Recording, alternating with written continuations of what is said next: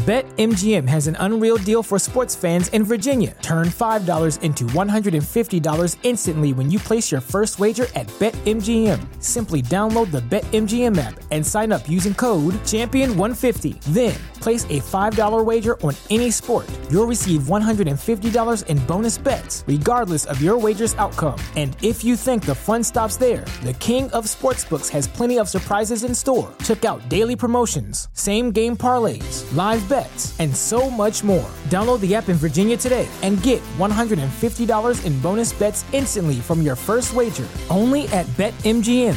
BetMGM and GameSense remind you to play responsibly. See BetMGM.com for terms. 21 plus only. Virginia only. New customer offer. Subject to eligibility requirements. Rewards are non-withdrawable bonus bets that expire in 7 days. Please gamble responsibly. Gambling problem? Call 1-800-GAMBLER. Promotional offer not available in Washington, D.C.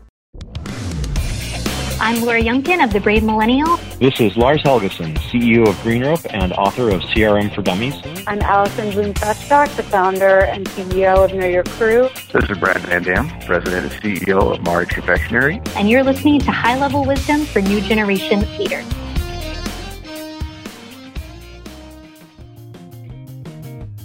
Hey, I know that you love our website, highlevelwisdom.com. I know that you're listening to us on podcasts, whether you're on an Android device and or an iOS device. But did you also know we're on YouTube? Yes, we're on YouTube now. We have even extra content, even more content, different things that we'll discuss, new ideas, new thoughts, new patterns. We'll be doing book reviews. I'll be giving you some perspectives on different things that I see in different markets. More importantly, it's another place for you to be able to engage and share some content. Go to youtube.com right now. Look up High Level Wisdom for New Generation Leaders and subscribe. Hit that little bell next to the subscription button so that way, hey, you know every time we post new content. I look forward to seeing you there and your comments.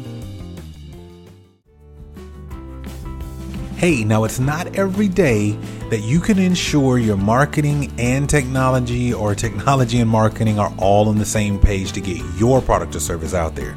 Well, listen, I want to help you in 2018, okay? So what I want you to do is visit serendipityinteractive.com. That's serendipityinteractive.com, and let the folks at Serendipity help you make the fortunate discoveries today that can help you be better and more profitable tomorrow. Won't you visit serendipityinteractive.com and tell them Chris sent you for your opportunity to learn how the fortunate discoveries in your business can bring together success for everyone. Now, let's listen to this week's episode. Hey guys and gals, thank you so much for listening to High Level Wisdom for New Generation Leaders. I am your host, Chris Williams. Today is another great day for you. I hope whatever it is that you're doing, you're definitely doing at a high level. And I know you're starting right because you're listening to this show. So this is part 2 of my interview with Kelly Kolar, who is the CEO of a company who has been running for more than 25 years in art and design, Kolar Design Incorporated. Now listen, the first half, if you did not get an opportunity to listen to that, don't fret. You can go back to the last episode and hear more about her, who she is, what she brings to the table, and her perspective about her team. Now, in this interview, the second part, it gets really, really good. I think one of the things that I'm very mindful of is we talk to different CEOs all over the place is, you know, what they bring that's a little unique. And Kelly has it. I mean, I want you guys to really take a time to listen to how her perspective, how she sees her team, and more importantly, what is the future of design? I mean, I thought I saw it all in 2017, and you'll be fascinated by some of the things that she does, some of her insights, and more importantly, where she wants to go. And we had a really great conversation around how she looks at succession planning, how she's looking at getting into the next phase of where she's going. I think it's an awesome conversation. So I'm going to stop talking. You go and listen. This is part 2 of my interview with Kelly Kolar, the CEO of Kolar Design Inc. Take a listen. Yeah. You know, I find that the more I do, I'm a little different. So I will say one of the things that has made a winner for me when it comes to the different generations and that I deal with is I always go back to what originally is most comfortable for most people. So when I'm dealing with anybody 45 and above, I will typically, and I'm a Southerner, so I'm yes, ma'am, no, ma'am, yes, sir, no, sir.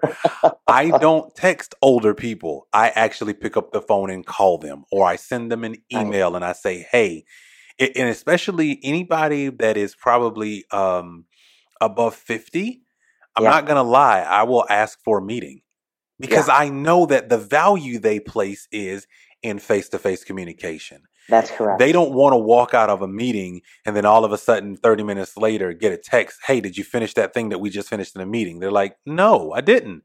Because I have times that I execute, right? That's something that I've even learned with CEOs. CEOs execute at different hours than average people.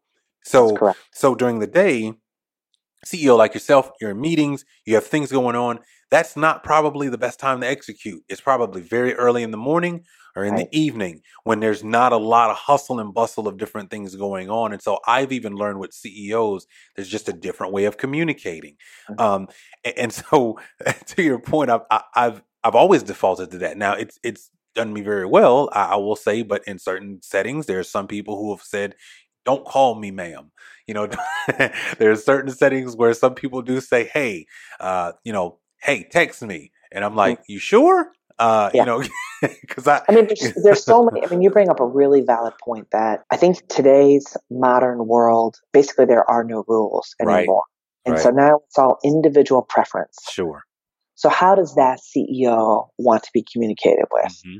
Once you can get their communication style, then you can create a rhythm and then you can build a relationship around that. That's right. So if they prefer the face-to-face, then you're going to see them face-to-face. My board chair is the exact same.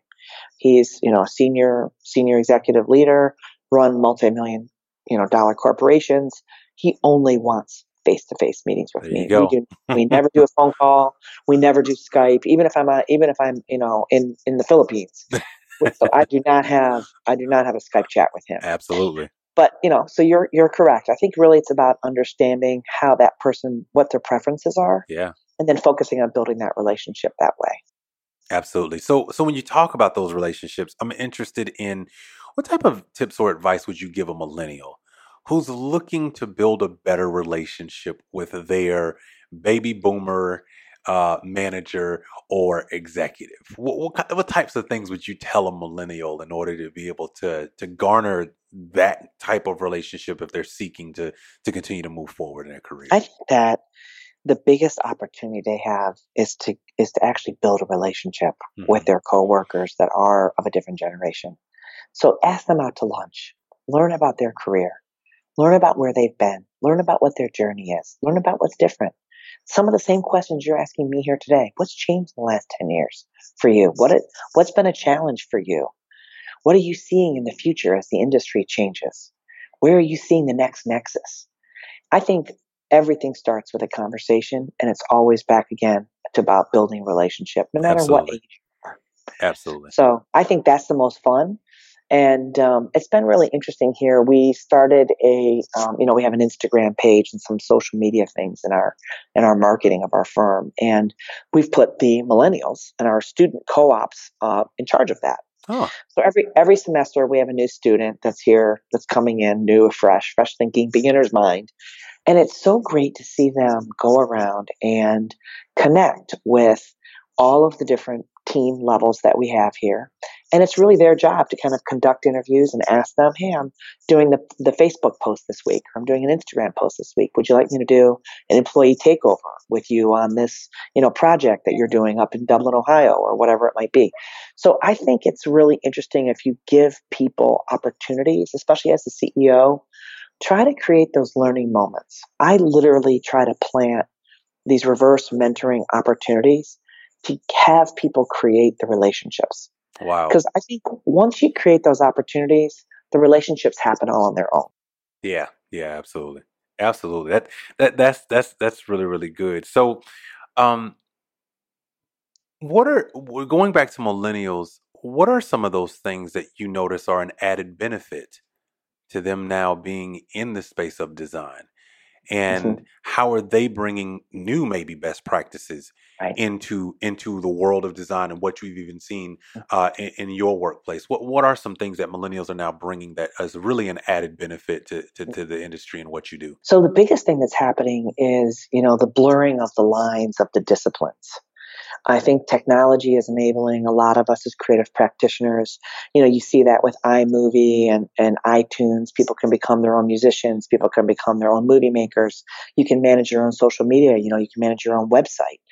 And so I think this individualism and this ability to create and co-create and innovate through technology is now part of everyone's DNA. I mean, that's really the gift that Steve Jobs gave us, is that through play and through technology, we can really learn a whole new way to communicate. And I think we're seeing this a lot in our fields as well. That's why here, in some ways, you might go and get a degree in interior design, or you might go get a degree in architecture or in graphic design. But when you come here, we kind of jam together like a band. So it's okay here to come with one degree, and when you leave here, you've gone through a whole different learning process and a learning agility process that now you're just part of a co-creative team. Awesome. And what I'm seeing with the millennials is, for the most part, they only know, the world since the iPhone already existed. Right? They're 25 years old. The iPhone's been out 10 years. They were 15 or 12 when they grew up on that with that technology piece. So they only know one way, which is where everything is open source, open communication. That's very true. That's a good point. The internet. So when they come here, they're so different. Their minds are. And they expect your place to be open as well. That's a very good point. They do. So they only know one way. So I love having millennials in our team because I think that they think openly. I think they're not afraid. I think they'll immediately, if they have a question, they try Google. I mean, they immediately try to find the answer. And I think that they always have open questions. And I love that they use technology as a tool to really try to find the answer. Interesting. So I want to dive back into your company a bit. So you've been on this journey for 30 years. Yes. And now you're in this new space of building out the company. As you mentioned, now you're kind of in this documentation phase, and just you as an individual, you're no longer in every single meeting, right? You're really giving people, that autonomy to work in those spaces, right? Absolutely. So that means that you've had to get really good at the art of delegation. What's that journey been like to start really delegating some of those responsibilities and some of I would almost even say maybe some decision making for your company? How has that been for you as a CEO, and what have been some of your personal learnings in that? So I think, as you start to look at growing the firm, beyond you as a solopreneur, it's so important that you start to put the foundation in place that people can be successful here. And I think, especially with the millennial generation, the reason why a lot of times they leave one job over another, it's not because, they're just looking for another job. It's because they've already either learned and they're kind of capped out. And they already feel like they've already reached what they can learn at that company and they're blocked. Or they actually are leaving because they're seeking a completely new experience. And I think in our firm as a creative company, we always have a wealth of new creative experiences. And I think we can start to choose our clients and the strategic direction of our company and where we want to go. And I think putting the infrastructure in place in your company to allow for growth, agility, that learning agility piece that we talked about, as well as really finding the kind of work that makes a difference and, fits and resonates with their soul. So our company is really focused at the intersection of people and place and creating transformative experiences. So no matter what kind of an environment that is, we really believe that design can make a difference. And so all of the projects that we choose, all of the clients that we have, we really are working with those clients because we believe in who they are, and we want to use our creative talents to help push the envelope or take them to the next level or help them create who they want to be to the next level. So I think finding meaningful work for people is really, really critical, especially in a design firm. And I think finding the right kind of clients that are going to continue to inspire. And then I think also giving people that ability to grow within their role, not just vertically, but also add depth. Mm. So in our firm, I mentioned about putting in the foundation. And I think it's really important when you come here, say, as a young designer, you may have had some experiences prior. You may have worked on one academic campus, or maybe you've worked on two or three, and you've already done a lot of higher education work, and you've created maybe an innovation district, or you understand a little bit about a campus environment. Mm-hmm. But here in our firm, because we have so much broad depth in the sectors that we serve, we want to grow your expertise across sector. So you're going to learn about healthcare campus. You're going to learn about an academic campus. You're going to learn about a corporate campus. You're going to learn about a civic campus or a downtown campus. So we can not only grow you vertically, but we can grow your depth at your bench. Interesting. And I think that's maybe one of the differences that in our firm that we realize now how critical the personal development plans are for our people to feel successful, that they can see their path. They're all asking me right now, what are we going to be working on in 3 years? Where am I going to be? That's good. What kind of projects am I going to work on? And literally, we can kind of paint the path for them. Wow. Give them the scaffolding. People want to know where they're going. That's right. So you have to give them scaffolding to get there. Wow. Powerful. Interesting. So, I'm going to shift gears here on you. Please. I've got a very interesting question. So I've been asking every CEO this because I think in the world of leadership today, it's almost a taboo conversation. And I've been wanting to, and I've been getting some fascinating answers from people. So I'm going to ask you today, was there ever a time in your company where something got muffed? Something didn't go right? And you knew, I'm going to have to eat this one, or I'm going to have to go out here and apologize to everybody in the company. Mm. And when you realize that moment, you realize I either have to hit a home run or I'm going to hit a foul ball, right? Mm-hmm. What is the process of you've gone through when I've got to go and apologize to my employees for something that went wrong? And it might not necessarily have been your thing that you did, but again, you're the leader. You're the face. So in some respects, as a CEO, you don't get a choice. So talk to me about what that's been like, and how do you apologize? What is it like to be a CEO and have to stand there and tell hundreds of people along with hundreds of clients, hey, we missed this one? And how do you normally approach apologizing as a CEO? Well, I think you have to be always completely transparent. And if the company made a mistake, whether it's with a client or your leadership team made a mistake or your team made a mistake, you've got to go right away to the client and apologize for the misstep. And then talk to them about the path to improvement. So I'm big on, if we made a mistake, we're going to course correct it. We're going to come back. We're going to improve. Thank you for this learning opportunity. We're going to take this in and we're going to change our internal process and we're going to do this differently in the future. And talk to the client about how much integrity you have, that you want to course correct. And no matter what it's going to take, that you're going to make it right. I just recently had a big job. We had a engineering failure on a project where we had hired an engineer as a sub to us, and the client completely rejected all the engineering. Oh, wow.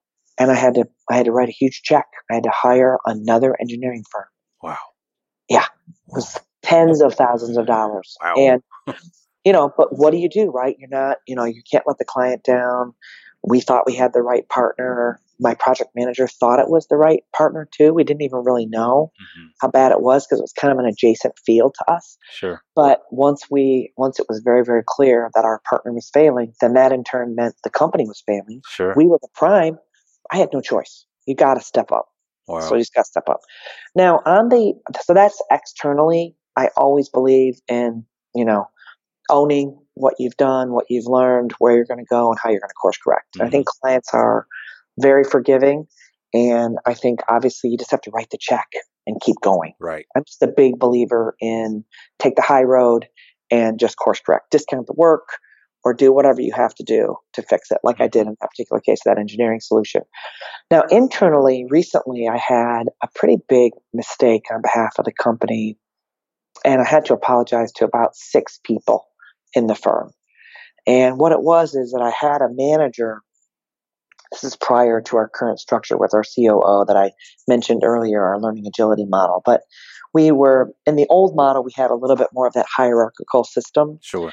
And I had a senior level manager that was overseeing 6 people. So they were, they were a manager, senior level manager. They were managing 6 people for their personal development plans and their goals inside the business. And I really was just 100% trusting in the old model, this management team to be kind of managing the people underneath them. Sure.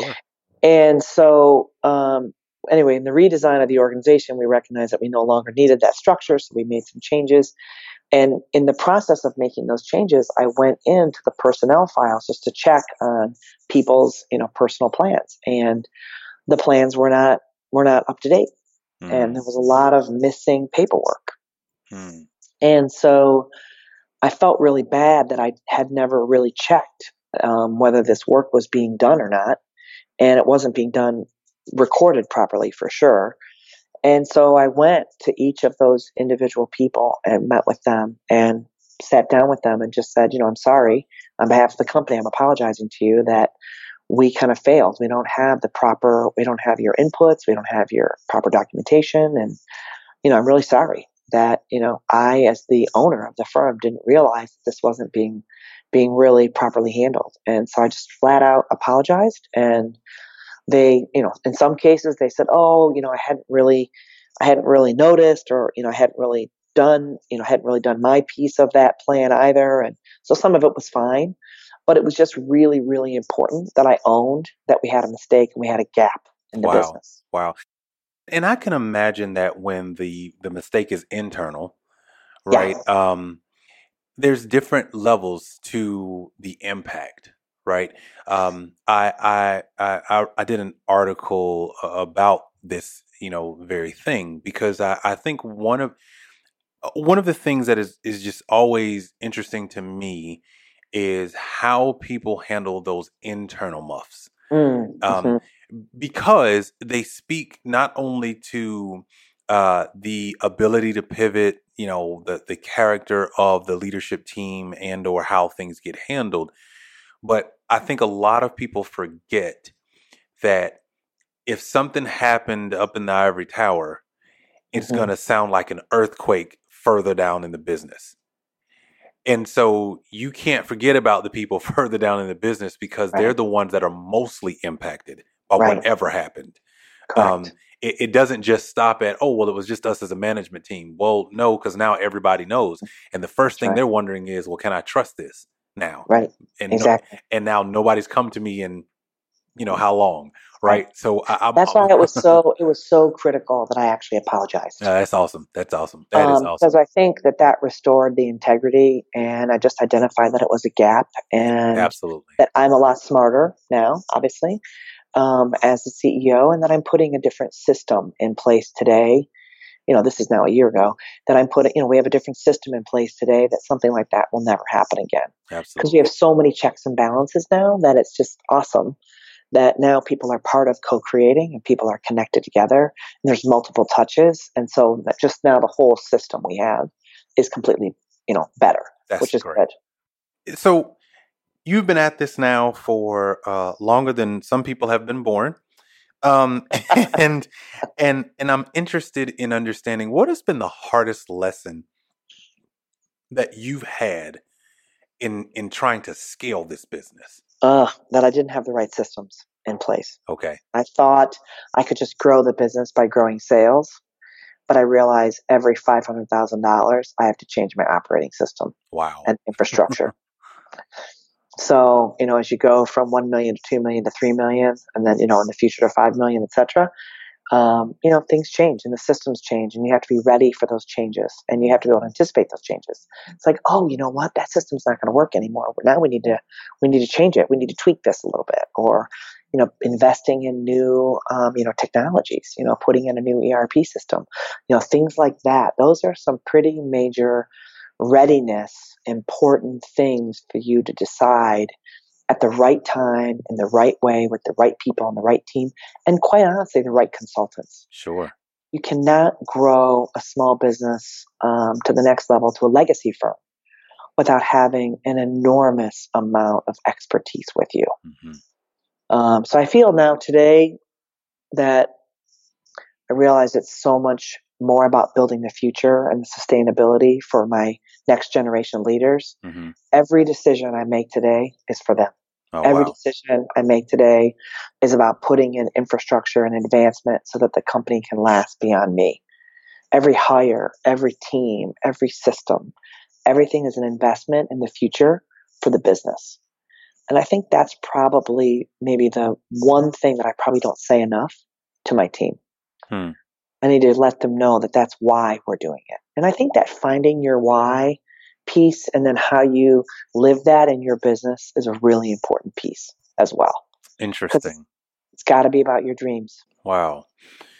So, as you were talking, I was kind of thinking about the difference. There's a big difference saying I'm going to scale my business, but everybody's coming to this one locale in this part of the country, versus I'm scaling my business and we're scaling and having a ton of remote employees. What have been the learnings on that end? Because I find the life and the work and the expectations and what the environment is for the remote employee is different than the one that goes into an office every single day. How has that impacted the work that you do, and how you go about maybe even your hiring processes, or what you look for when you're saying, hey, we're going to hire somebody over in Boston and we're going to have somebody in San Diego? Yeah.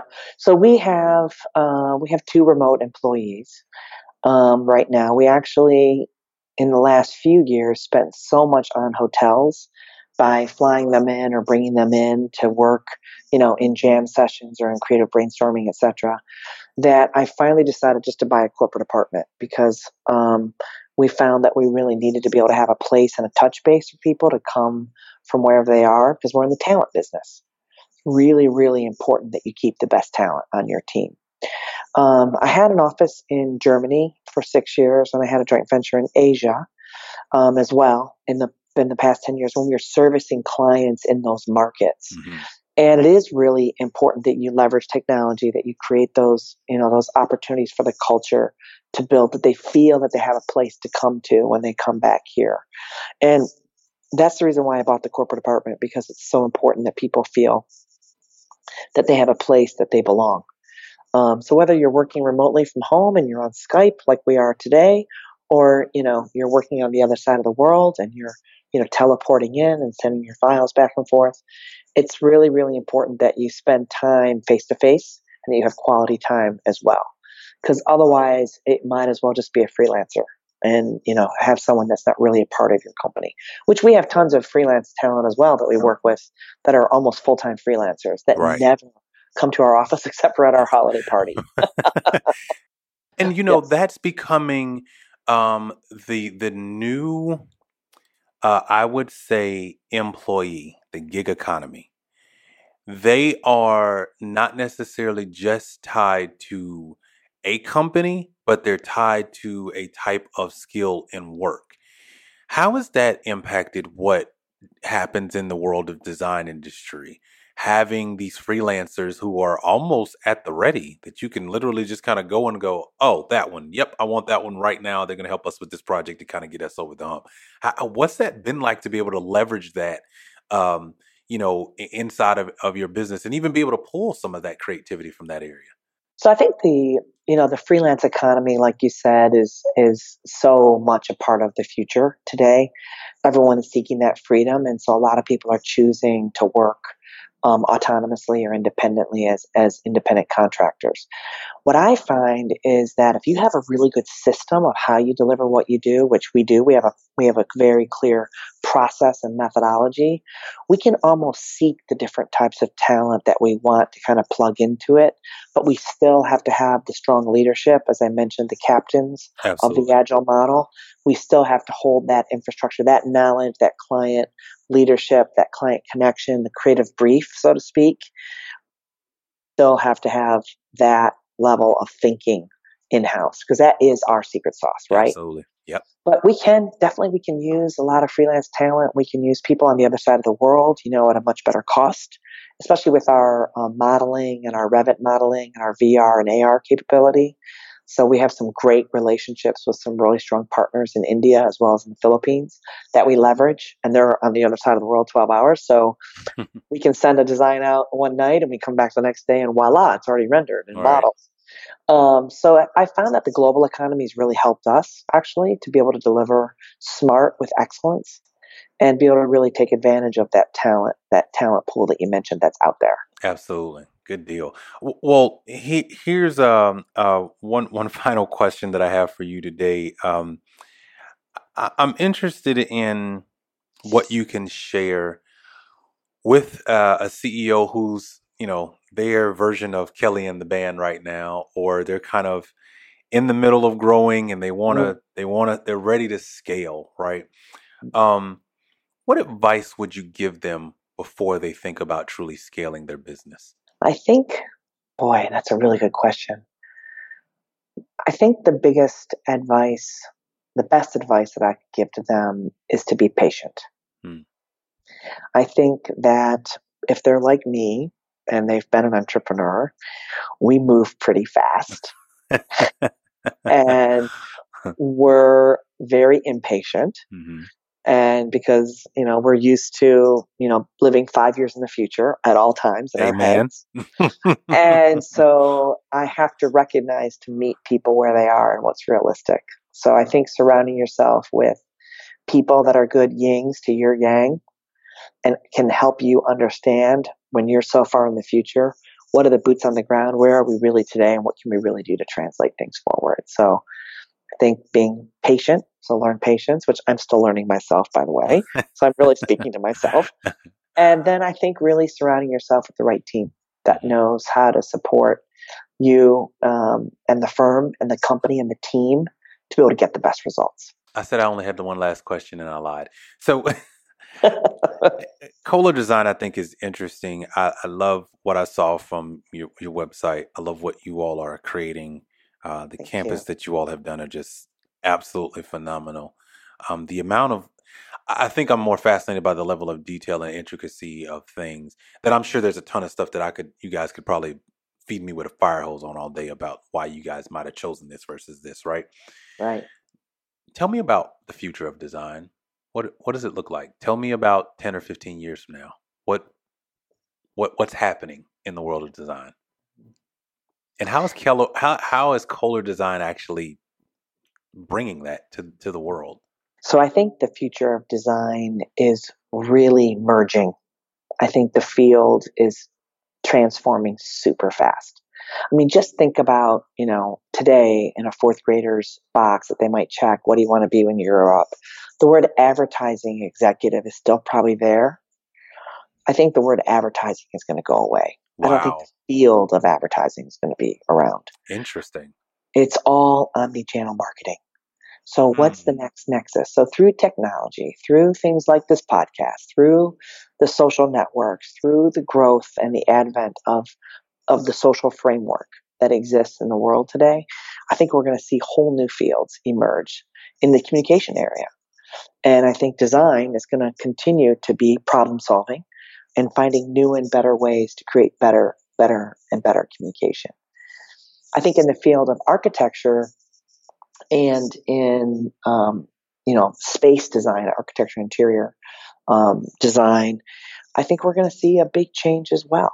I think we're going to continue to see the use of modeling continue to be changing the way that we build. I think construction industry is going to innovate as well, because now you can design a building and actually do the construction documents and the mechanical, electrical, and plumbing all through a combined digital platform. Which is amazing to even say, but it's true.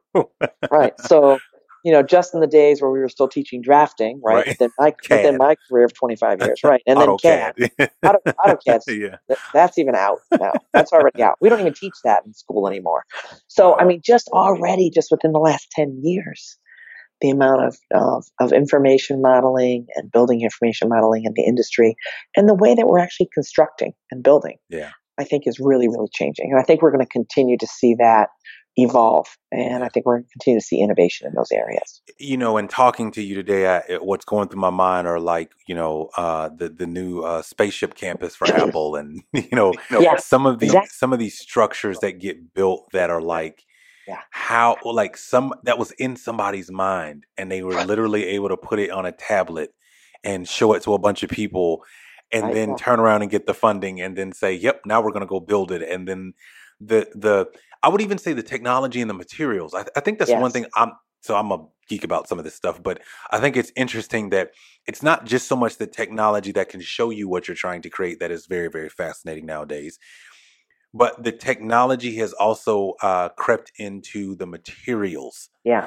And so now we have a lighter, more flexible, more inexpensive materials that we can create things almost at, half the cost or 20% of the cost versus what it used to cost you to make, some of these different things. I mean, even look at cars nowadays, So I think your world is just a fascinating place. And I've never thought about the fact that it's omni-channel. It's no longer, I want to be in advertising, ad and create my own agency. Well, actually, you'll do more than that if you're if you're smart, right? I think people are going to demand more and more responsiveness in their environments. Absolutely. Either through their, the wearable technology, like you and I today, that how we're communicating. And I think people are going to expect a lot more from their environments. And I think that whether that's in building materials, like you said, or technology or smart cities and the transportation of the future, but I really, really see the underpinning of that about creating more responsive environments for people. Absolutely. Well, Kelly, listen, this has been fascinating to me. I could talk to you for another 3 hours and deep dive into some of these things. Thank you, Chris. Thank you so much for being on the show today. Thank you for sharing your high-level wisdom with our new generation leaders. Thank you for talking to the executives that listen to this show. And more importantly, thank you for being an executive who's cared over the last 25 plus years. I don't think that CEOs get enough credit for being leaders who's not only just cared about making sure that the bottom line is met, but you've had to care about people over the last 25 years. You've had to care about your clients. You've had to care about your designs. You've had to care for so long. And so thank you for just being a leader who's shown that the right consistent amount of effort and enough failures, you can learn a lot, because I'm sure you know more than many, right? So just thank you so much. Thank you for your time today on the show. Thanks so much, Chris. Talk to you soon. Absolutely. All right. Bye-bye. Bye-bye.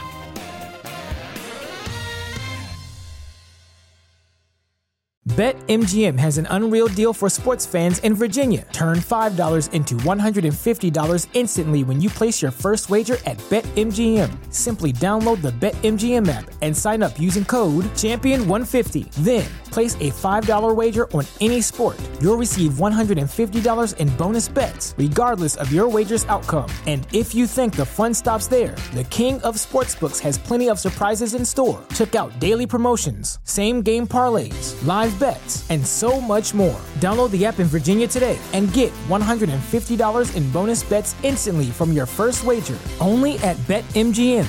BetMGM and GameSense remind you to play responsibly. See BetMGM.com for terms. 21 plus only. Virginia only. New customer offer. Subject to eligibility requirements. Rewards are non-withdrawable bonus bets that expire in 7 days. Please gamble responsibly. Gambling problem? Call 1-800-GAMBLER. Promotional offer not available in Washington, D.C.